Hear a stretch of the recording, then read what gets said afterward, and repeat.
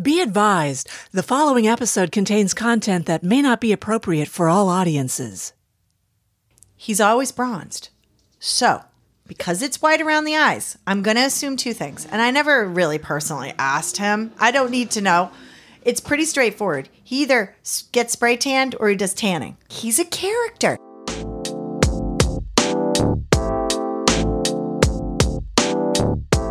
This is Diary of a Nation. I'm your host, Christina Zlotnick. My podcast explores the human experience in an effort to help us better understand one another. Chris Blevins has touched the face of every presidential candidate over the past 8 election cycles. Okay, that sounds creepy. Scratch that. Since the early 90s, Chris has been the go-to makeup artist for every single one of our nation's presidential candidates.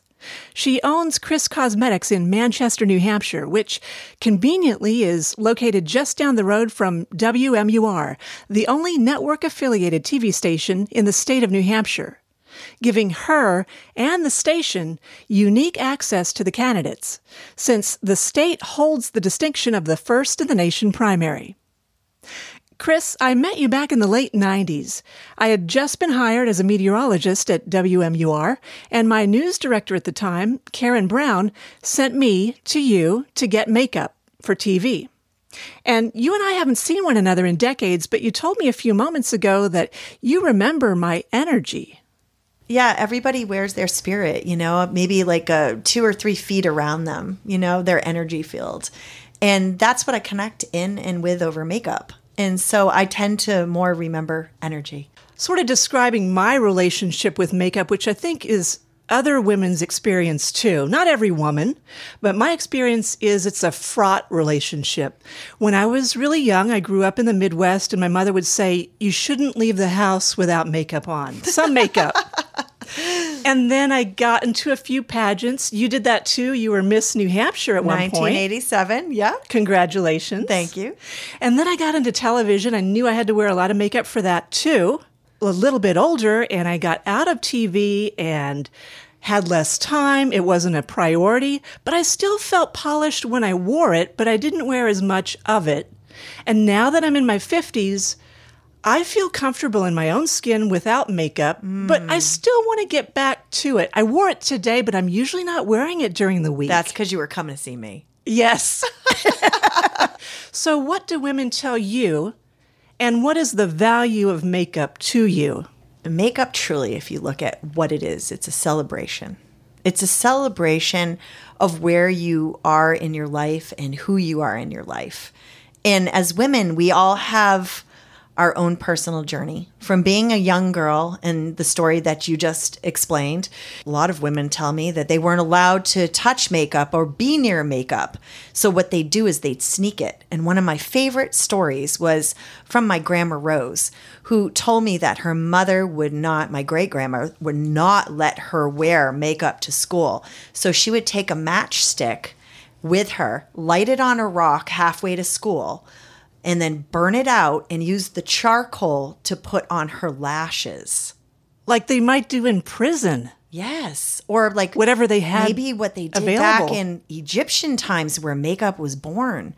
So I think most girls, young girls, can't wait to get their hands on makeup because they want to see how it will help them change or evolve in who they're becoming.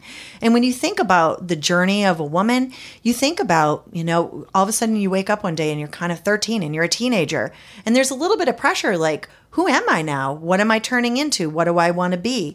And we look outside ourselves at pictures and magazines and everything on, online and kind of see what we like in other people and then try to maybe copy what they do. So at first it's a lot of maybe having sort of mentors in photographs or on TV, right? And trying different things and then waiting to see what happens with feedback. And I think feedback is a really big part of makeup because I know a lot of young girls, they wear too much black eyeliner and then all of a sudden they come downstairs on their way out the door and the mother says, no way, you look like a tramp. So all of a sudden now she's got some makeup trauma, right? She was told she looks like a tramp in black eyeliner. So she'll either rebel and wear more Or, she'll tone it down and maybe go to a soft charcoal gray, or her mom will bring her to somebody like me, and I'll sort of write a prescription for makeup. When I go to make somebody up, it's very little about the features I look at right away. It's more about like lifestyle, personality, or sometimes I'm actually helping somebody evolve into a new image, like being a weather girl on WMUR. Like, how do we want to project you? How do you want to project yourself to the world?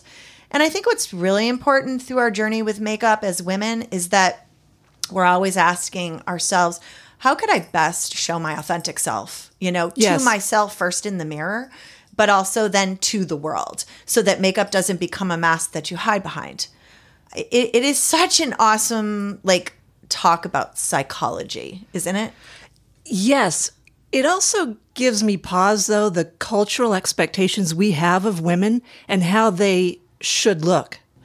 I feel, I'm going to use a very strong word here. I've been doing this for 33 years. I've been a makeup artist, and I'm not a big makeup wearer.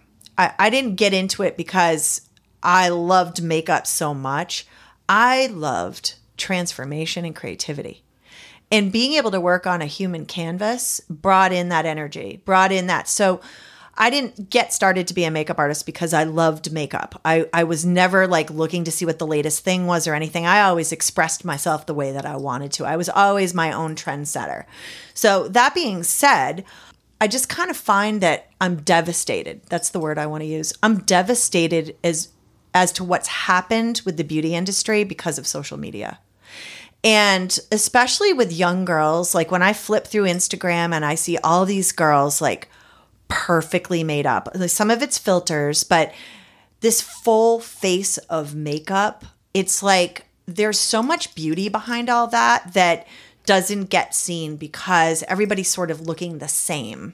And it looks like a mask. It does. And I think who are you underneath that? And why are you projecting this image?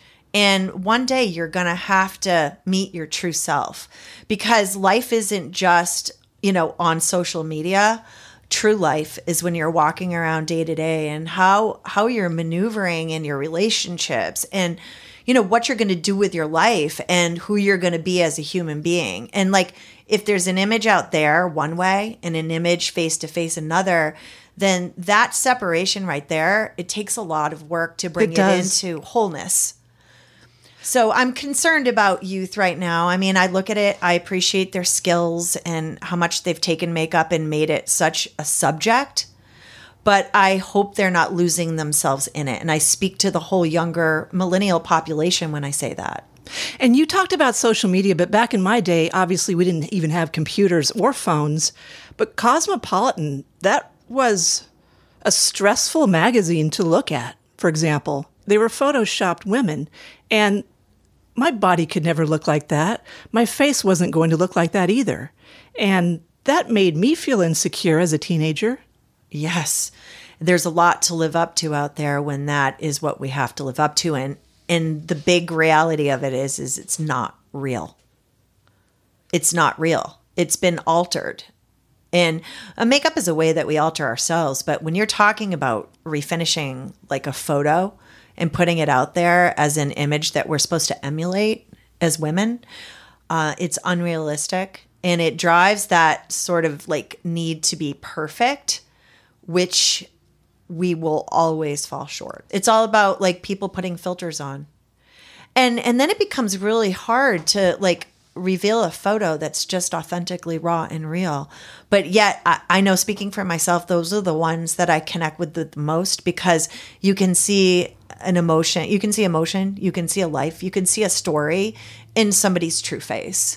I think Dove soap has done a really good job with that kind of marketing. Yes. Even though they're not a makeup company. And this is where we're going as a business at Chris Cosmetics, is really going into authenticity in terms of where we're headed with self-care, and kind of looking more at skincare and makeup as a ritual and a ceremony of self, and bringing it back to self, bringing it back to self-esteem and feeling good and self-care and acceptance.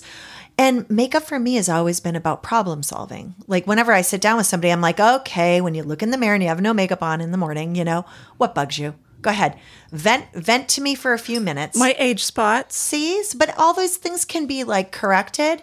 And then what we do is we just correct the things that are unbearable, and then we celebrate everything else. And like, I don't know, my voice has always been like inspiration for women to let them know that who they are and who they were created to be is just beautiful. And I can't tell you how many times I'm doing a makeup lesson on a 50-year-old woman that never knew what her best feature was. Like, I'll say, your eyes are your best feature. And she'll say, really? No one's ever told me that. In 50 some years. And I like sharing the truth about what I see. I mean, I'll joke about the imperfections because I have them too, you know, but the beautiful things need to be talked about. And I think everybody has a right to know, like, what is beautiful about them from a perspective that isn't a normal person in their life. You know? A third party. Third party. Independent. I love being that third party for women. I really do. So I'll be 53 next month. What do you tell women my age, especially ones who've gone through a lot of iterations of makeup over the decades? And personally, I'm just not sure what I should be doing now anymore because I've gotten some old habits. Right. Well, that's what's so good about like just stopping and like it's kind of like rearranging the furniture in your house and like really getting some better flow and feng shui for the way you live your life. Well, your makeup is the same way. So that's kind of one of my favorite parts of my job is these check-in makeup updates or moments with women at times of transition where they don't want to do what they've always done, but they don't know what to do. It's a real stuck point, right? It's an intuitive process, you know, and I'm doing it virtually now, which is awesome. You know, our virtual makeup lesson is cool. I wrote this like long personality, like lifestyle questionnaire on features. You send a selfie. And I don't feel any different sitting in front of somebody or sitting in front of a selfie with this form filled out. I can tell who the person is.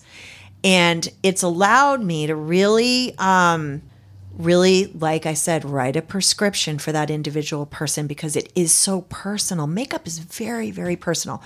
So let's get back to what you said. You're gonna, happy birthday almost. I've got a happy birthday coming up in 2 weeks too. Gonna be 56 years old. At the end of July. I'm going to talk about what you asked, but I'm going to talk about it because I'm going through the same thing that you are. And I have not at my age done any type of procedures. I have had no Botox. Zero. I've done a little Botox. I've done absolutely nothing. And I have just been relying on my skincare and makeup and acceptance and meditation and keeping life joyful and working on the inner stuff and staying relaxed and staying light filled. Okay. So it's like it's like a journey of the spirit. It's a journey of health, eating good, eating clean, to the best of my ability. Sunscreen. Sunscreen, but I don't even use sunscreen because my mineral makeup is a natural sun protectant. So I've got no chemicals in my SPF. But it does the same thing. It does. Yeah. So sunscreen. Absolutely. There's so many different things that go into it. But like, we're always recreating ourselves. So like when you're asking that question, it means like, I think I need to recreate myself. I'm wearing the same stuff that I used to do 10 years ago and I'm in a different place. I've evolved even as who I am.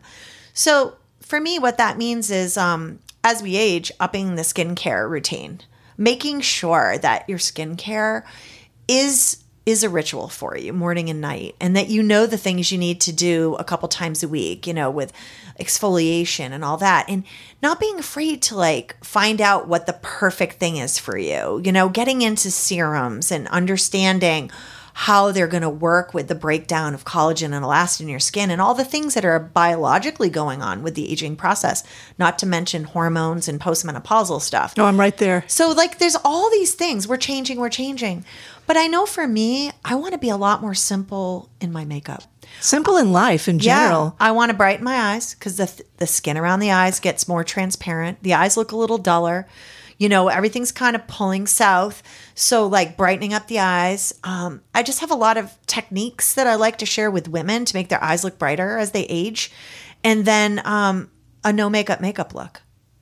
And being able to really look like you're not wearing any, even if you are, so that you're showing that you're aging gracefully, that you're not wearing a mask. Too much makeup and aging is not a good thing. Harsh. It's not good. I don't want to feel it on my face, and I want people to look at me and see Chris before the makeup. And let's face it, makeup is an art that paints onto a canvas, and the canvas is our face. So it's simultaneously, as you're doing the right things with your makeup, you need to be doing the right things with your skin, because the makeup will only look as good as the skin underneath, and the canvas needs to be the best it can be. Now, I want to talk to you why I haven't had any Botox or anything.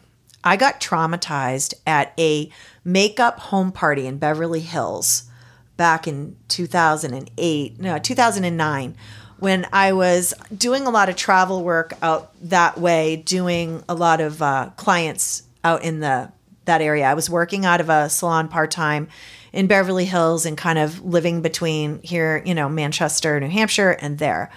So I was at a home party. There were 18 women at it, and it was a full day event. And I was going to do like a group makeup lesson, and then I'd break off one by one-on-one with each of the women. Now, they were in full Beverly Hills flair, fabulously over-processed. Okay? I'm talking... Like Real Housewives style? I am. I'm talking that. I'm talking a lot of procedures. All of them but one. One sat in front of me, and her face was extremely wrinkled. And she said to me, I had a financial hardship and I can't keep up with my friends. And all of a sudden, it dawned on me that an 80-year-old woman looks like an 80-year-old woman. An 80-year-old woman that's had a lot of procedures and Botox and all that looks like an 80-year-old woman that's had a lot of procedures. So there comes a time where acceptance of the gift of aging must come. Now, for many women, it won't. They'll keep fighting it. They'll spend so much money, but they won't ever get to the place where they can be at one with the reality of the gift of every phase of life. And I always say, like, just off the cuff, I had my heyday. So that woman changed me. She said they don't tell you that once you start, you can't stop. And if you do, you're worse than when you started. Really? You're worse off? Yeah, no one talks about that. All these young girls, I have clients now, they're in their late 20s and they're getting Botox. I'm like, why do you need to get Botox? You're perfect. But they're getting so like looking at everything under a close-up mirror and microscopic that they're thinking it's preventative, when really what they're doing is they're setting themselves up for almost an addiction to always doing something invasive and more and more and more. And where does perfection end? It can't, because that standard can't be attained. So, and is that what we really want? So it's insanity. And I don't buy into it. And that's why I haven't personally. I decided I wanted to be a poster child, a poster woman, a poster crone at this point. A poster crone for no invasive measures, just good, wholesome living. And see how I can arrive at self-esteem as I look in the mirror and see wrinkles, as I look in the mirror and see my youth fading, and still feel like I can celebrate Chris. I think there's more women that don't want to keep up with the outside stuff than we know about. And I hope they're listening. Why can't we just find a way to love ourselves right where we are and take care of ourselves with proper rituals and celebrate ourselves with the perfect amount of makeup, just enough to make us feel like we're sparkling a little bit going out the door, or even if we're not going out the door and it's just for ourselves, and then be happy there. But let me just add one thing. I know how to glam myself. I know how to bring it. And when I got to put on a cocktail dress and fancy sparkly earrings and bring it to a whole nother level, that's when I pour all that on. And let me tell you, it is really fun to transform yourself into your inner diva. And every woman should either have a makeup artist that can do that for them or be able to do that for themselves. It's called pulling out your power tools and your big guns. I love that. And it's fun because then you show up mind-blowing. You walk in and everyone's like, what? What happened to Chris? like, whoa, girl. She turned it up to 11. It's really fun to do that. And I don't do too many gala events. I'm not that kind of girl. But when I do have to, I like showing up like, wow, wowza. False eyelashes, the whole thing. Couple other segments of society. What do you tell men? And then what do you tell trans women about makeup? Oh, I just love all this. I love all this. So what I tell men is skincare. Take care of your skin. Let's face it, I make up more men usually during an election cycle than I do women. And it's all about making the skin look good. I wish men would start to feel comfortable wearing a little bit of concealer and foundation. It makes all the difference in the world. And it doesn't even color them the way that a bit of blush or a bit of lip balm No, might. it evens out the imperfections of dark circles or redness or broken capillaries. And just it's about, like, I look at it like this. Women, we all start the same way. We all create the canvas. Like with female makeup, though, what we do is we paint the canvas. With men, we just create the canvas. Make it look amazing. And so I think skincare and some light natural canvassing products that are no makeup look, which my stuff is all light, reflective, and mineral. So it's like, really, you can't detect it with the eye. You can't see it, but it perfects. And that's why it's good for HD TV. So it's very interesting time in Thank TV God too. that wasn't around. Oh yeah, we had to pancake back then, right? It was the pancake makeup. And now HD is like, it better be perfect or you can tell. I mean, but it requires less makeup, but more perfection in the application with HD today. I didn't think of that way. Yeah, it takes more perfection in the application. It has become like it's a science of blending and balance, and like everything's under a microscope. But like with men, I just want men to not think of makeup as a girl thing. And I'm talking about like being able to embrace self-care as a man and want to look like good. And just allowing that. And like my husband would kill me, but I'm going to say this anyways. But when we go to gala events, he'll ask me for a little BB cream and I'll put a little BB cream on him. Why? Because he likes the way he looks with his skin, like evened out a bit, but no one can tell he's wearing makeup. And then we look great in pictures and we can be like, a little power couple out at this great event. And it's really fun. And it is like a behind the scenes thing. But so what? Isn't makeup a behind the scenes thing? We're usually one-on-one with ourselves in the mirror when we do it. But talking about like transgender and all that, I love it. I've been specializing in this for a very, very long time. A long time ago, a lot of a therapist that helps with the transition process through all facets of it came in here, and I did her makeup for her book. And she said, I'm going to start sending you clients. And so I've been doing like this awesome rite of passage is helping somebody transition with makeup. It is the most valuable because it is so meaningful, because you're bringing somebody with the art of makeup into their full identity. And it is one of my favorite parts of what I do here.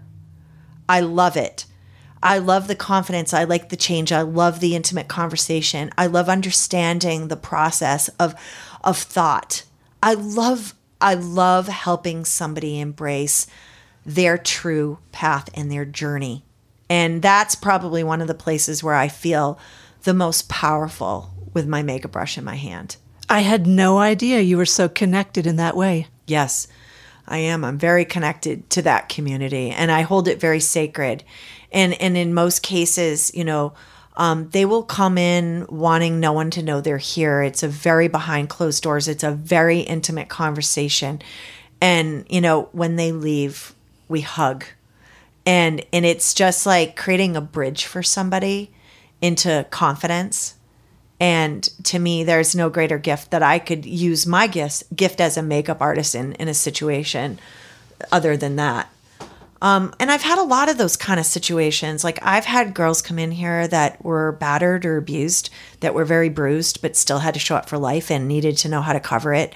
I mean, I'm an EMT as well. So like a lot of times there's situations that happen where people get badly burned or scarred, and helping them recreate like a comfortable place with walking out into their life.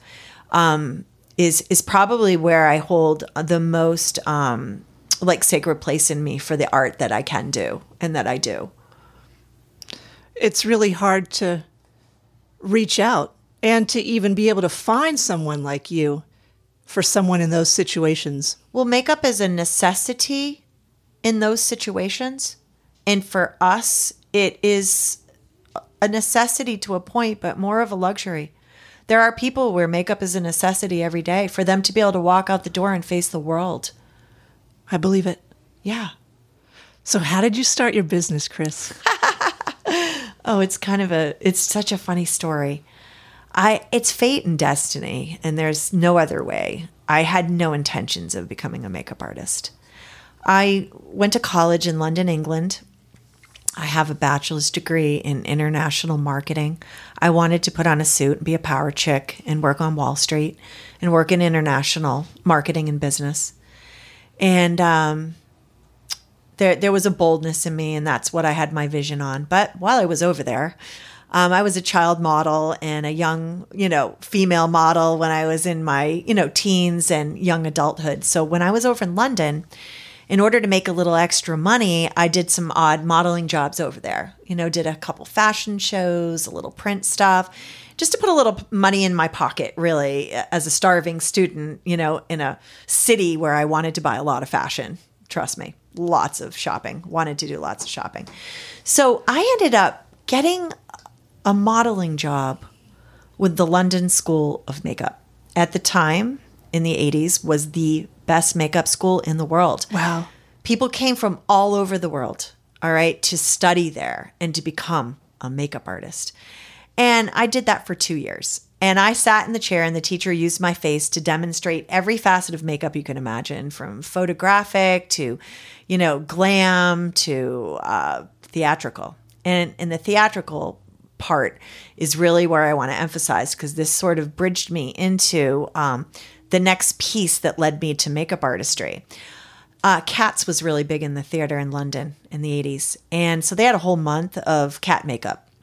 And so they turned me into a variety of different felines, which was really cool. That's awesome. And, you can't help but sit and have it done to you and learn how. So it was just kind of fun. So I knew how to turn myself into a cat, basically.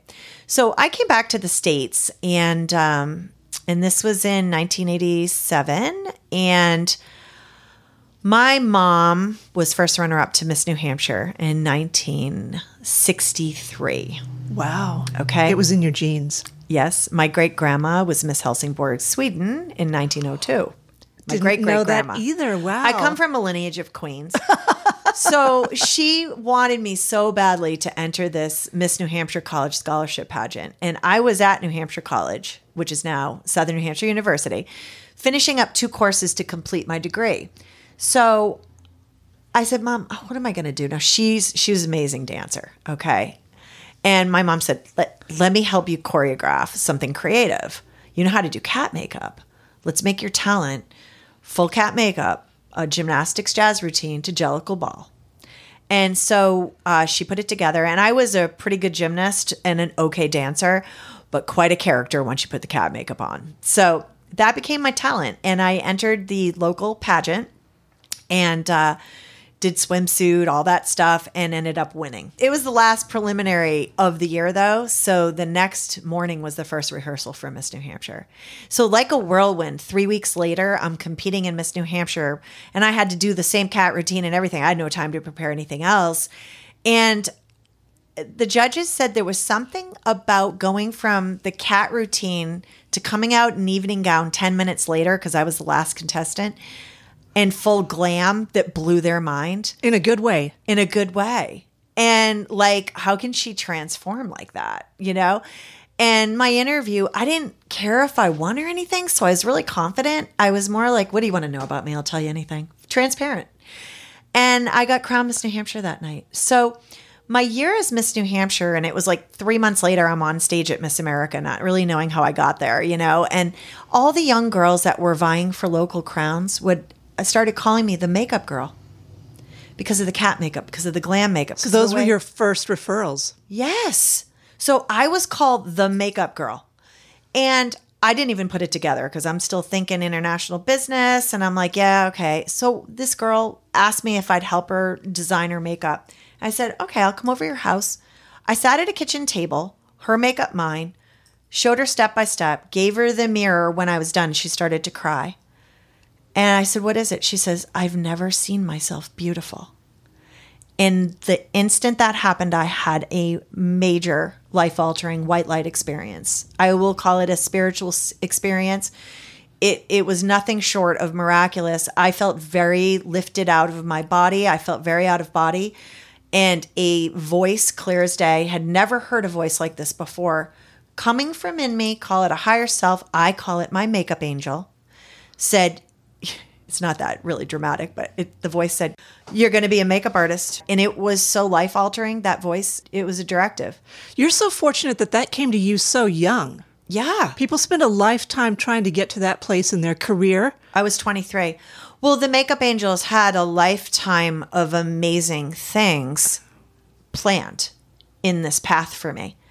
And to this day, people say, how did you get to do every candidate in the last 8 elections and like work for the White House and like do all this? And it's like, I didn't do a thing.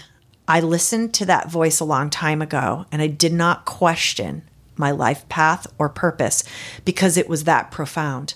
And I started doing makeup right away. I picked up a makeup brush, not only just on my face, but that girl was my first makeover. Really, she was. And like, it changed everything for me. And within 5 years, I was working on my first presidential candidate and off and running to this phenomenal life path career that I've lived in for 33 years. So we've danced around the political candidates for a long time. Yes. That's how a lot of people know you. And because of WMUR TV's position here in New Hampshire as the ABC affiliate and our position in the state as the first in the nation primary, that's a marriage where we get every political candidate come through the doors. And how did you get started as the makeup artist with Channel 9 and those political candidates that came as a result? I'm trying to remember how far back it went with Channel 9, probably from the very beginning. I used to have a morning show on WMUR called Beauty Inside and Out. And I did segments where I hosted different beauty things and everything way back in the day. But before that, I was working on Tom Griffith when he probably just started. I don't even remember where that started, but I can tell you where my political career started. I started doing makeup for photography first. And then I started doing TV makeup with WMUR. And then I had the first political makeover happen as a run-in. My ex-husband was in the men's room doing what guys do in a men's room. And next to him, a guy was moving into the building where his business was. And it was Pat Buchanan's campaign manager. He was the first candidate then, right? So they got talking in the men's room. And he said, oh, yeah, we're moving the campaign office in here today. Oh, really? Well, if you ever need makeup, my wife does makeup. And he says, we need makeup tomorrow. And my first makeup job was Pat Buchanan for the cover of Newsweek magazine. That's huge. 1991. The cover of the magazine. Yeah. And him and I, we hit it off so great. He said, will you travel with me? The next morning, I was to do makeup for the first ever broadcast in Meet the Press. Wow. With NBC. That happened so fast. With Tom Brokaw. And you started right from the top. And Tim Russert. I made up Tim Russert the next morning. And then the producer was like, Chris, this is great. Now, I'm talking, this is 1991. I have worked for NBC ever since. I ended up traveling with the special events with Tom Brokaw for 16 years, doing all this September 11th coverage, the Kennedy funerals. I mean, some historic, really weird gigs where I looking at my makeup brush going, what are we doing here? So all of this started with the men's room and Pat Buchanan and him sort of mentoring me into the industry. Whereas even the producers of Crossfire back then are now the big top dogs at CNN that became my boss when I got hired as chief of makeup for CNN. So like traveling the country with candidates and all that on the debate circuits, all came from these relationships that have been built from the very beginning with a makeup brush in my hand. The intimacy, the connection. I know, like, how I feel when I am in space with any human being is valuable to me. You have positive energy. You come across as very warm and loving and giving. And I'm a businesswoman too, though. Like I've got fire in me. I'm a fire sign. I'm a fire. I'm that. But when it comes to people, there's another side of me. It's compassion. Like I love to know people so that I can serve them well with what I do. So let's talk about more candidates. After Sure. Pat Buchanan, then we get to Bill Clinton, because he was a governor of Arkansas at the time, and I remember making him up for CBS for a morning thing at 6 a.m. and thinking to myself, wow, like so much charisma and like so much Right? like energy and vibe. Like he was just like on fire, you know what I mean? And I thought to myself, wow, you know, like what was that? And this is my experience with the candidates because I have such an intimate connection with them all. And when I say I've made up every candidate in the last 8 elections, I mean every single one. There is not one I have not done makeup for. And they all have a different like vibration. They all have a different, and so many of them, and I've said this to many of them behind the scenes, if only who you are behind the scenes when no one's looking was who you put in front of the camera, people would love you. That's impossible for some candidates, though, Yeah. or very difficult Yeah. for them. Well, isn't there a mask? And I think it has to do with power and it has to do with influence and it has to do with all that. But like deep down inside, if you're called to run for president, if you're called to do that, there's something incredibly amazing in your spirit. And to me, a lot of times they get too packaged in the marketing of themselves as a candidate to be able to let us know, the American people, when I say us, the American people know their true authentic self, which is going to be the one sitting in the Oval Office. Who are the ones that you believe have that in spades? Inside and outside, very much in tune. Oh, there's so many. Well, I used to always say that to Pat Buchanan. Pat, you know, I mean, I wanted to just adopt him, you know, like his compassion and his warmth and all that. And then he'd get on TV and he'd be kind of a shark. And I'd be like, can't you just be compassionate when you go out there? You know, and like, What would he say? he just giggled at me. But Because no he was- answer. no, because there's a political game being played. Yeah, and- we see that. But there are so many people that I can think of that wrapped their authenticity into their campaign. I mean, just this last Pete election. Buttigieg. Mayor Pete, definitely. Tulsi, Marianne Williamson. Oh, yes. I loved her. Authenticity, like- it was like going to church when I heard her speak. Oh, I mean, the message. She did an amazing job intertwining her authenticity and her mission with And her politics. intelligence, Yes. her spirituality. Yes, she was very authentic. You know who was also pretty authentic outwardly too, and I don't know why. I'm just speaking about names of people coming to me in vision that I just had so much fun with behind the scenes with John McCain, Senator John McCain. I miss him. Oh, he was just He's so my kind of Republican. He was just so authentic.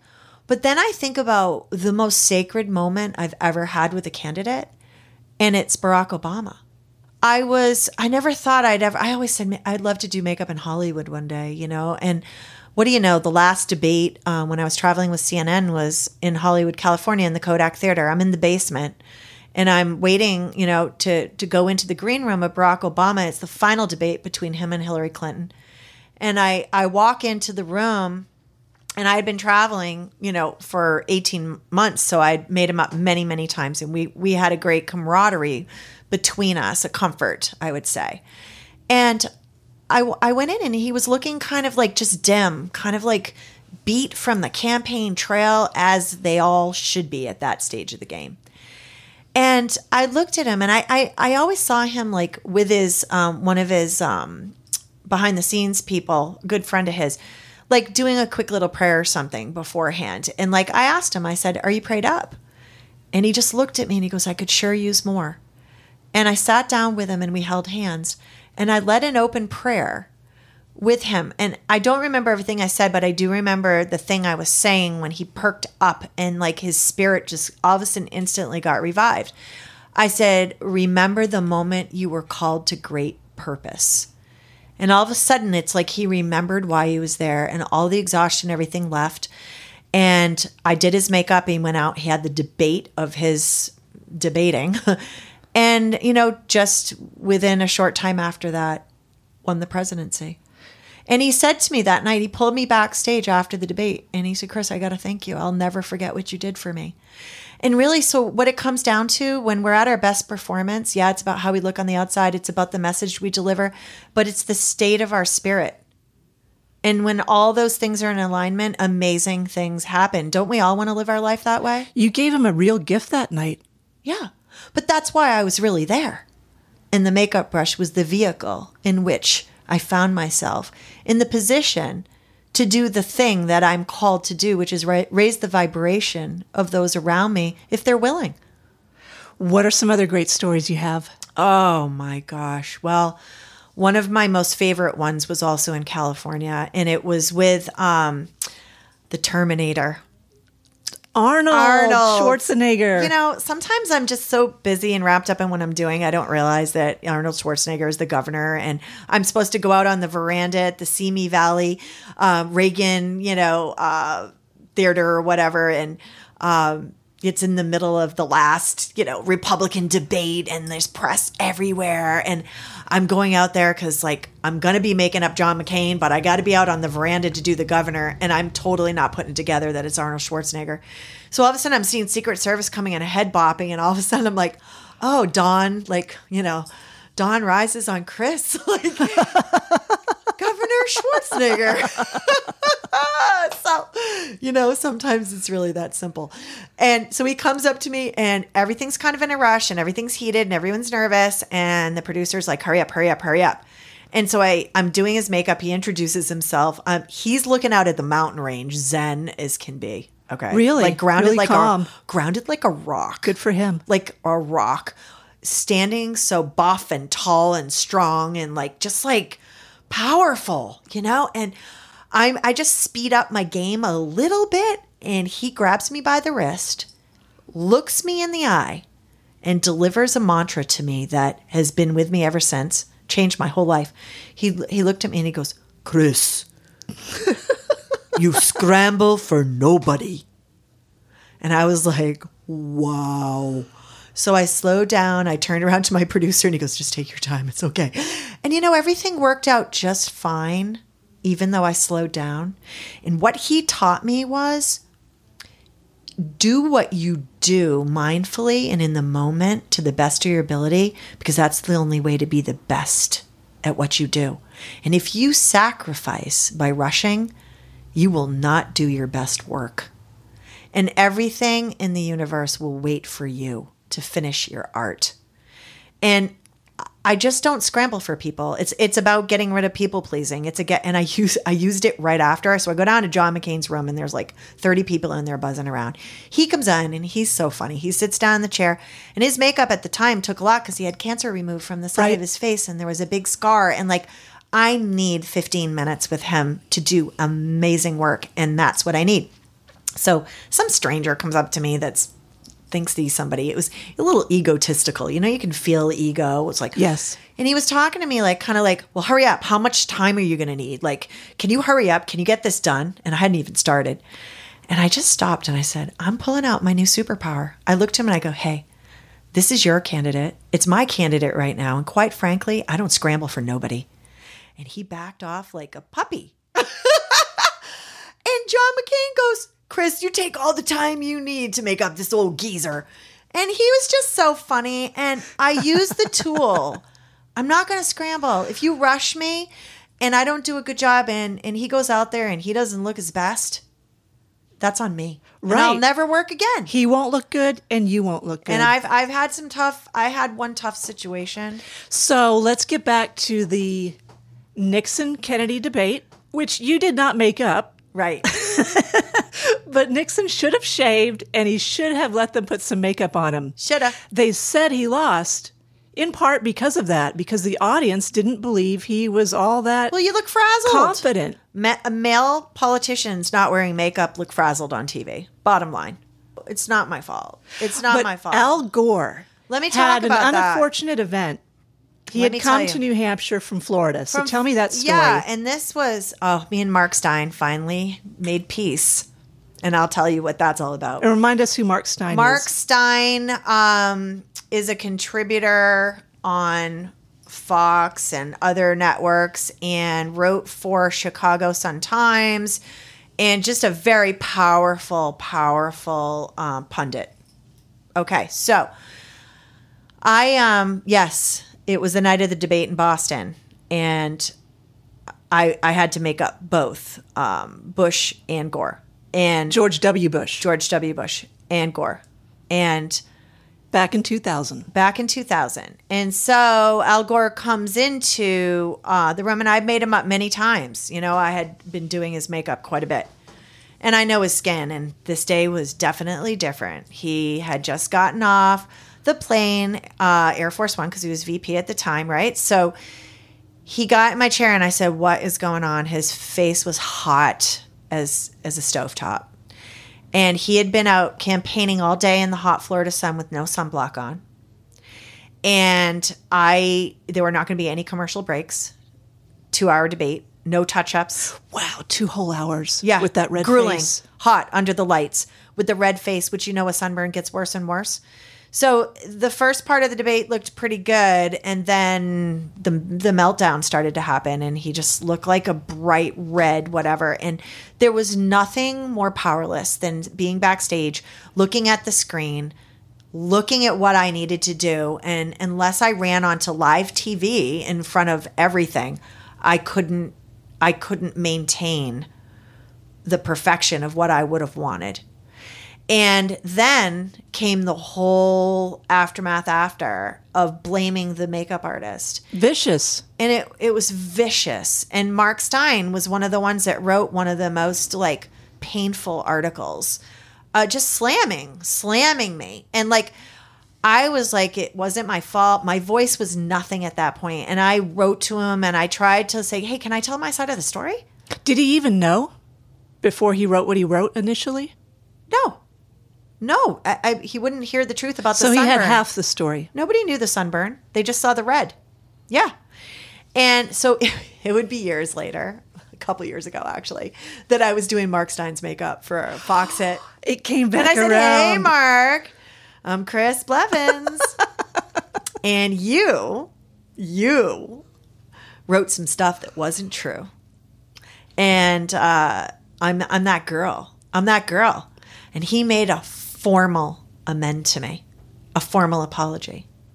And that's one of the many reasons why I don't always believe everything that I read and hear. Because the truth lies somewhere In the middle. in the middle. And there may be more than 2 sides to the story. There may be 5. Listen, those kind of experiences make me really happy to be able to claim that I'm an independent bipartisan and just to stay in the middle and discern the truth. Like with my spirit, it's not everything that's said and done. There's more truth than what meets the eye, and not getting caught up in that game.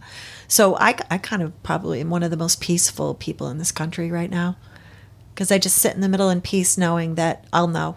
You can really get stressed out paying too much attention to all of what's going on. Yeah. Any other great stories you want to share? One of the most difficult was 2 weeks after September 11th, and I was at Logan Airport. No civilians had been let into anywhere near the airport. And probably 200 SWAT guys and a bunch of dogs going through my makeup and bringing me into this holding room and making up Tom Brokaw and waiting for that first transcontinental flight from George Bush Sr. to make the first flight from Texas to Boston to come through that doorway at the gate, sit in a chair and do his makeup so that he could open the airways for the American people. And that was one of those moments where I was shaking. I was teary. I was crying, afraid. His courage, that flight, seeing him get off the plane, wiping the sweat off of his forehead, and just seeing the courage of a former American president. The weight of the world must have been on his shoulders at that very moment. I felt the impact of that on a way that was so like profound for me, that I realized then that, like, when people say, "Oh, you do makeup," I'm like, please don't make this frivolous. Don't discredit the power of the makeup brush, please. I honor it because it has brought me into places that most people would never, ever, ever be able to go to. And that story still makes you emotional today. Yeah, I'm like teary 19 right years now. later. Yeah, I'm teary right now because, it kind of reminds me of now.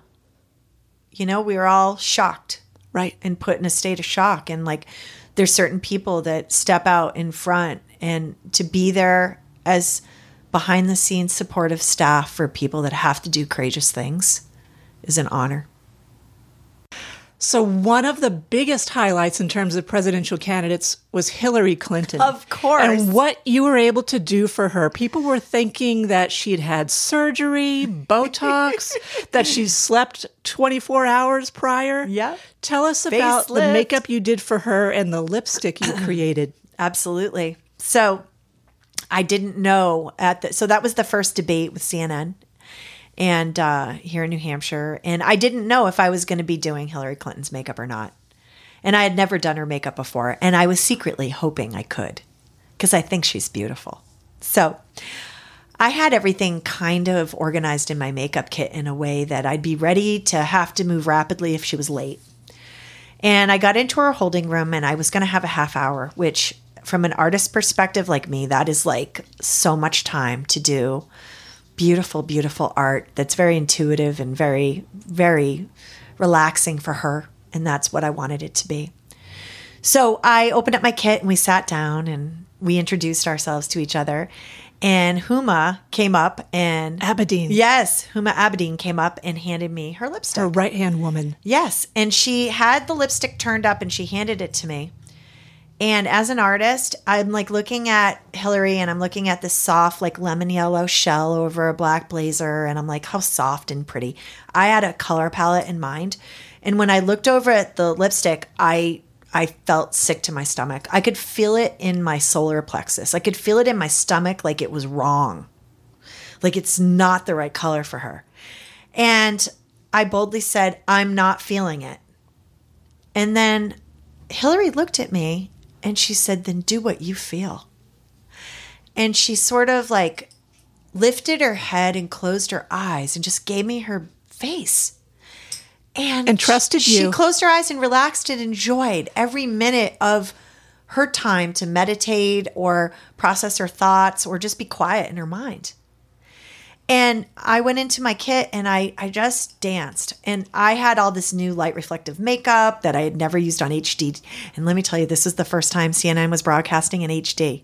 There were a lot of weird factors. And a lot of pressure on I you then. had never used that makeup before on TV, and CNN had never broadcast in HD. And you'd never done Hillary Clinton's makeup. And I'd makeup. never done Hillary Clinton. And I just took a deep breath, and I know the makeup angels were with me.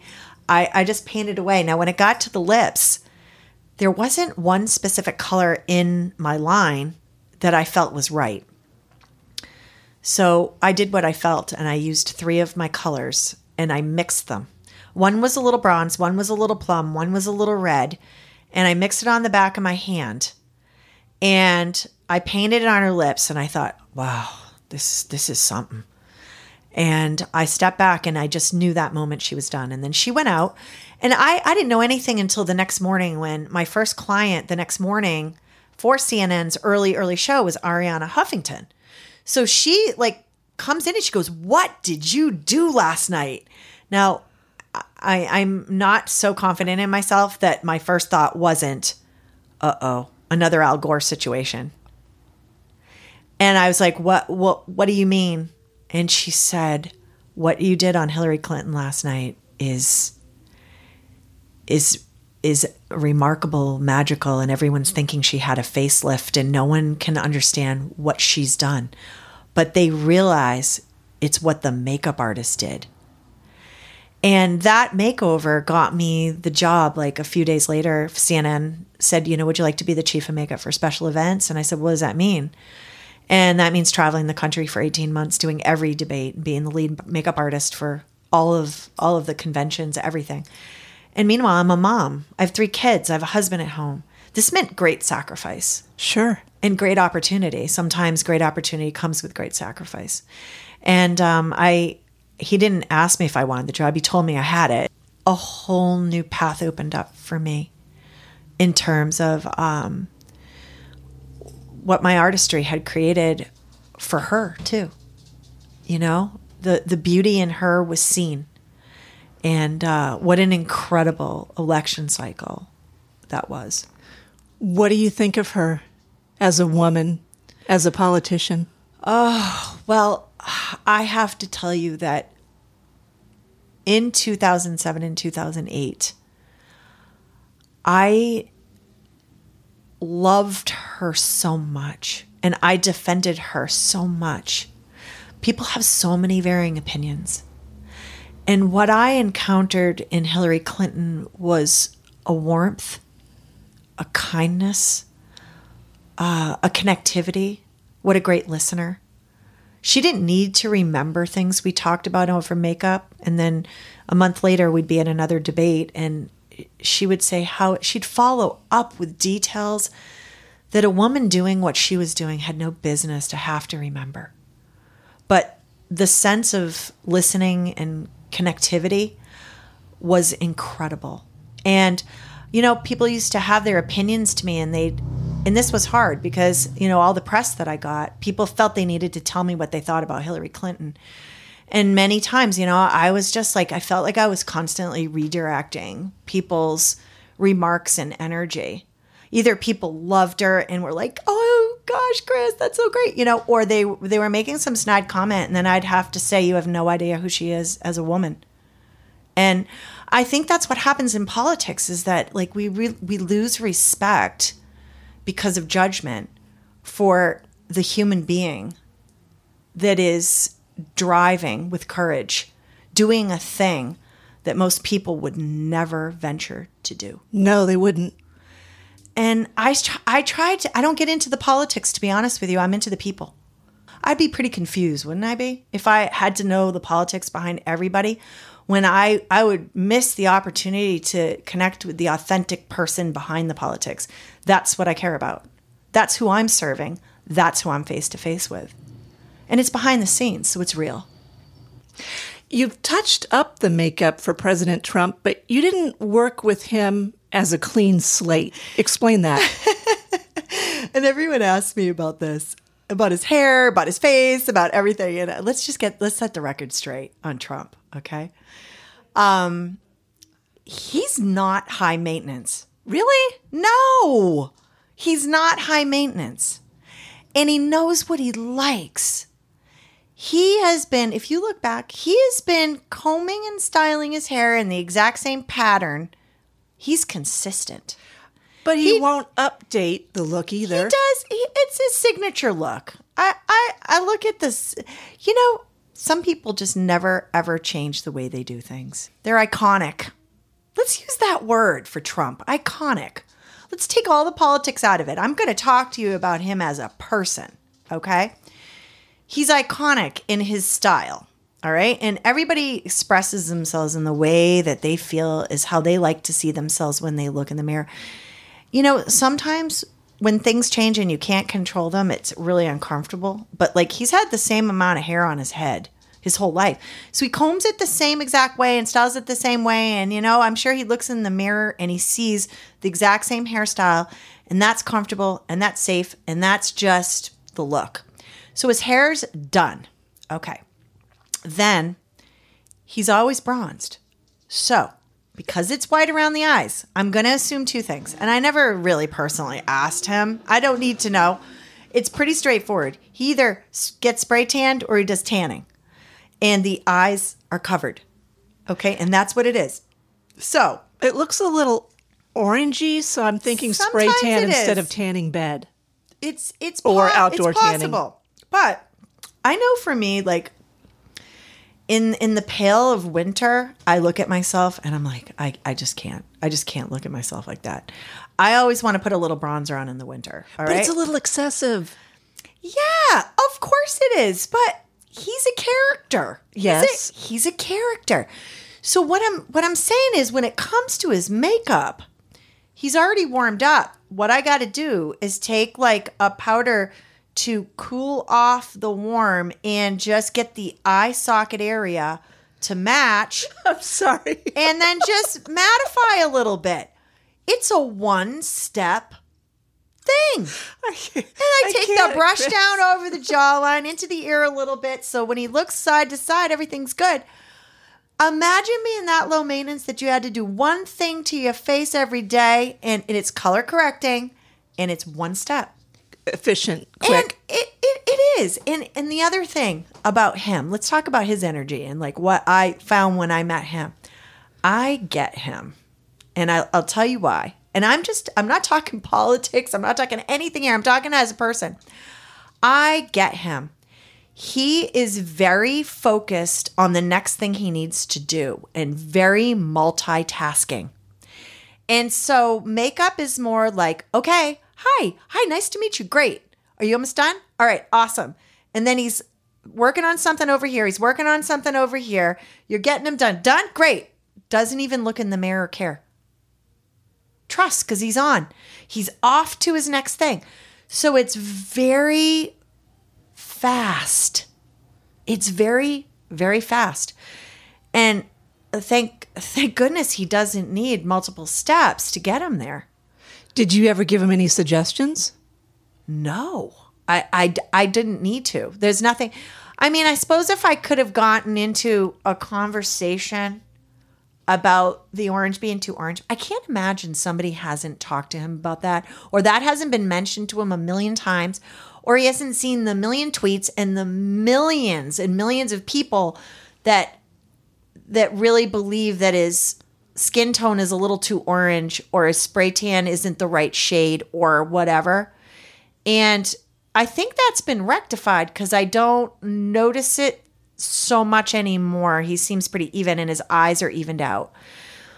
But when it comes to like looking at him like any other person that sits before me, he's low maintenance, highly motivated, multitasking, a lot, big aura energy, huge aura energy, huge. And so I get why he's where he's at. It's a Bill Clinton energy, that kind of energy, that aura, that power, that magnitude. And I'm talking when you're face to face and you're touching his face and like you're feeling what this human being is radiating. And that's my experience with him. And it's no accident that you're in that position for certain reasons. You got there because of some of those qualities that you have. Well, yes. And it's interesting. Candidates like Donald Trump, I crossed two paths with Donald Trump. I was at that final press conference here in New Hampshire on the opioid crisis, sitting about 4 feet from him. And I had written him a very, very long letter about what I wanted to see happen in this country with the opioid crisis. And after I was able to hand him the letter and go, hi, I might look familiar because I'm the same girl that's done your makeup, but I'm also here. And Amber, my stepdaughter, has died of an overdose. And I've been very, very influential in advocating for help for that population. And he took the letter and he's put it in his breast pocket and he said, I will read every word. And I know he did. So my connectivity has also bridged into some strange things, meeting with other parts of my life. And one of the other ones was doing, I was hired to do makeup for CBS for a special, and I was going to be making up Governor Chris Christie and the CBS folks. And then I was asked by CBS to be on a panel for the opioid crisis. That was the same gig. that's when I really knew my worlds were colliding as a makeup artist and an advocate, when I was doing makeup for the exact same show that I was going to be on. And, that's when I know that original voice that said you're going to be a makeup artist was so much more than makeup. It was about like, we are going to use that makeup brush as a power tool to change the world. We are going to change the world with this makeup brush.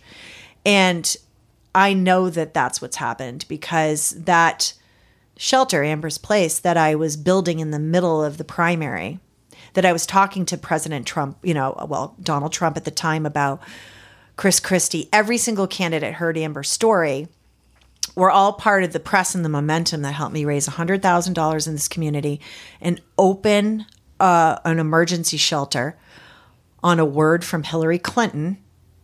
Gave me the empowerment. She gave me the empowerment to do it. She told me right before I did her makeup, I told her about Amber's death, and she said I had a dream about the shelter, and I woke up and I was going to do Hillary Clinton's makeup that morning. And I told her about my dream of this emergency shelter, like a Red Cross emergency thing. And being an EMT, I'm very tuned into running to emergencies. And she just touched my arm and she said, Chris, chase your dreams. And I went forward, and that $100,000 opened up the first in the nation emergency respite for the opioid crisis. The city of Manchester, when it saw what we were doing and how many people were helping, met it. And I founded and ran it for 6 months until, it got taken over, which it needed to, because the momentum was incredible. And here we are 4 years later, and 8,000 people have come through. Wow. Which is now the doorway is Safe Station. Manchester Fire Department's amazing. They opened their doors to screen, and they would bring them to Amber's Place. And we took Amber's name off of it after the 6 months when it got moved to different nonprofits. But I sat on the board of Easter Seals Farnham Center for 3 years fighting for them to take it, because I knew it would be sustainable there. And I left the board when, in fact, it became the emergency stabilization unit there, and then worked there as an EMT and a coach with these people for a year on my day offs on Monday. Kind of like giving birth and fostering out, or giving your child up for adoption. And then you go to live in the house for a while to make sure that it ended up in a safe place, and it did. And to date, there are over 8,000 have been helped through the program that started as a result of that dream and Hillary Clinton saying to me, chase your dream, and a community that believed in what I was doing and the place I was coming from in my heart to make it accessible for people to get treatment that didn't have insurance or were underinsured and that were on the brink of death. Just some background. She was your stepdaughter you lost to a heroin overdose in 2014. Yes. Could you share her story with us? Yes. Well, I'll say that she was in my life for 5 years before she passed. I met her father, and I was delighted. That first date was, we talked about our kids. I said, I have 3 sons, and he said, I have 1 daughter. And I thought, this is perfect. I always wanted a daughter, And he said, well, don't get too excited. And I said, what do you mean? And he says, well, she's really not that well. So she was already not that well when I met her. It started with over-the-counter Benadryl. And then it went to alcohol, marijuana. And then it went to buying opiate pills on the street, prescription pills. And sort of the whole underlying thing was that she had untreated bipolar disorder. And anytime that she would be brought to get help and get on medication, she didn't like the way she felt. So she would stop taking the medication. So she was self-treating. That's what the Benadryl was all about. She was trying to find a way to make herself feel comfortable in her skin. And she couldn't. And so the opiate pills turned into a straight IV use. And we would find out pieces later. She had 4 incarcerations in the last 2 years of her life. 2 were heroin possession. But the last 2 were very interesting. They were prostitution charges. And we couldn't really figure out what was going on. We had a beautiful house for her to come live in. She could have had everything and anything she wanted in terms of education or anything. But she would never stay for more than 1 or 2 nights because she'd start to detox, and she'd leave us a note, disappear in the middle of the night, and say, I have to go back to my people. Her people were the homeless people on the streets of Manchester. And those were her people. That was her culture. That's where she felt most purposeful. And that's where she lived. And she was comfortable under bridges. And she liked helping people that were homeless. And we never knew how popular she was until she died at her wake. When we put it out on the streets that everyone homeless in the city, was welcome to come, and 500 people showed up. We didn't think more than 30 would come, just immediate family. And it was remarkable to hear people come through at her service saying, she detoxed me under a bridge on the coldest night of the winter. She gave me the coat off of her back. She loved me when no one else would. And these people were broken. And I realized, she had a ministry on the street, and she was the girl that helped everybody else but could not help herself because she suffered from addiction. So we later found out that she was a victim of human trafficking, that the only reason that she was picked up on prostitution was that she was being sold and paid in heroin to keep her addiction going. We got all this story after the fact, and it all started to come together that, she was a victim of all of this, and her death, to see my love for my husband is so out of this world. And to see him lose his only child, and he is a magical, magical man. And to see his light dim, I think that's what lit my fire. I said, I've got to do something. Her death will not be in vain. And I believe that her spirit drove me in ways that are not human. When I look back on the things that I did to pull things together to do this, it is divine. It is not me. I know, I can get things done, but the thing I was called to do was amazing. And if not for the makeup brush and the presidential candidates and getting the word out, no one would know. Right. You had their ears. And I think in some ways, a lot came up against me because I was the big mouth telling the truth. And that to me at that level is very, very difficult. It's very difficult to be an advocate because, there's one side that wants things better and there's another side that doesn't. There's a side that's part of the problem and there's a side that's part of the solution. And this division and this tension, I stood in that middle place trying to understand. And what I found is that I believe in life. And I believe in life. And that's why I say, when a woman's complaining about the signs of aging, Amber will never know what it's like to look at her face at 55 years old and see wrinkles. Exactly. So, doesn't that just, cut all of this superficial bullshit vanity? away. Let's just cut all our vanity out. My life experience is why I have a voice on beauty today the way I do. It's been molded by my experiences, some of which have been so hard. It's really hard to come back and beautify people and talk about makeup and beauty when you've just lost your stepdaughter and run a business that's built on something like that when, at 23 years old, her life was complete. But let me tell you, her life, her mission, her spirit has changed the world. And I knew that when I was asked, Mark and I were asked to go down and share her story before Congress to open the National Task Force for the Opiate Crisis by Congresswoman Annie Kuster, who's a client and friend of mine. And, it's these relationships with with one of our congresswomen, intimate relationships. I've cried in Congresswoman Kuster's arms after Amber died. And just the way, the synchronicity of things, of being in Washington, D.C. and seeing her picture up in the same place where you see Nancy Pelosi. Right. Speaking from right now, that podium right there, Amber's picture was right there and her story was told in those walls. And that blows my mind. That's where, I say this is makeup on a mission. This makeup brush of mine has done more than just paint faces and put lipstick on people. It has changed the world. And the spirit of beauty is that, it's these behind the scenes conversations and these authentic conversations that have changed the world. It's getting down, getting real with people.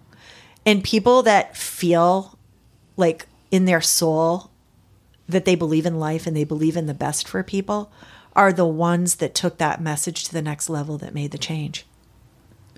People like Annie Kuster. So you see, like when I think about some of the behind the scenes relationships that I have with politicians, some of them are really close friends. Really close friends.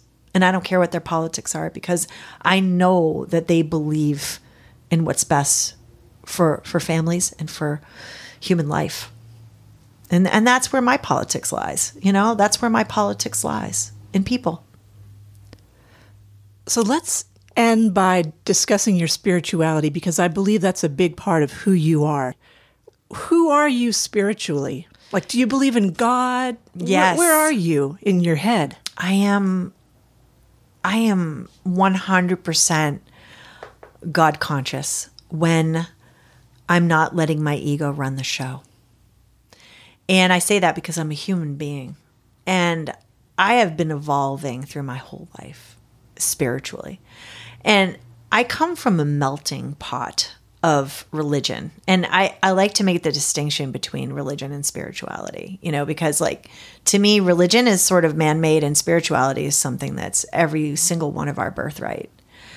I just know that I believe in God because when I pray, magical things happen. I get results from my time behind closed doors. I've been meditating for probably 28 years now, faithfully every day, morning, night, and sometimes during the day I take little breaks where I just connect to, that God within, and anything that I ask for, I might not get what I want, but I know when I pray for strength, I get it. When I pray for courage, I get it. When I need an answer, I get it. And when I pray for miracles for other people, I get it. And I've seen so many miracles in my life. So I believe that I have evolved to appreciate things in this world that are purely God, and namely nature. I have a strong affection for animals, for nature, for the sky, for the weather, for rocks and stones and crystals and fire. And it sounds kind of shamanic, I guess, but those are the things I turn to when the world seems erratic to me, which is often. I feel very grounded when I'm barefoot standing on earth and I'm taking a deep breath of air and I'm letting the sun hit my face and I'm letting go of the things of the world. And then I'm getting centered there. And so I believe that that's where I find God or my spirituality. I've entertained a lot of different religions and all that, and I find beauty in them all. But I'm a makeup artist. I touch every religion there is. I have got to find a commonality with everybody. I cannot afford to judge one religion over another, lest I be judgmental about the person that I'm in front of, and I can't have impact that way. So I kind of think that like my religion is beauty, and it's the beauty in us all. It's the thing that connects us, not the thing that separates us. So it's really hard to talk about. Even talking about it is very ethereal. I kind of consider myself sort of a Christian, Buddhist mystic with a little shaman thrown in. So what is that? I'm a collection of every face I've ever painted. I get a piece of truth from everybody that I connect with on a deep level. And so that's what I become, is that part of everyone I've touched, which means I'm an independent, bipartisan lover of people and life. That's my religion. And I like to see like how people's faith and belief manifests in their actions. It's something that you feel, and it feels beautiful when you feel it.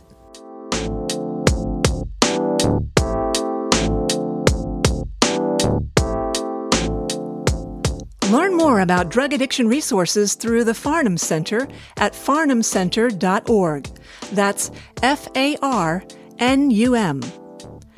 Kriss Cosmetics is online at krisscosmetics.com. KRISS. And look for the feature article on Kriss in the August issue of Allure magazine. Do you have a compelling story? Or do you know someone I should interview? Drop me a line at diaryofanation@gmail.com. Please tell a friend to listen too. That's how we grow our audience and continue podcasting. Find Diary of a Nation through your favorite podcast app. Follow us on Facebook, Instagram, and Twitter at Diary of a Nation.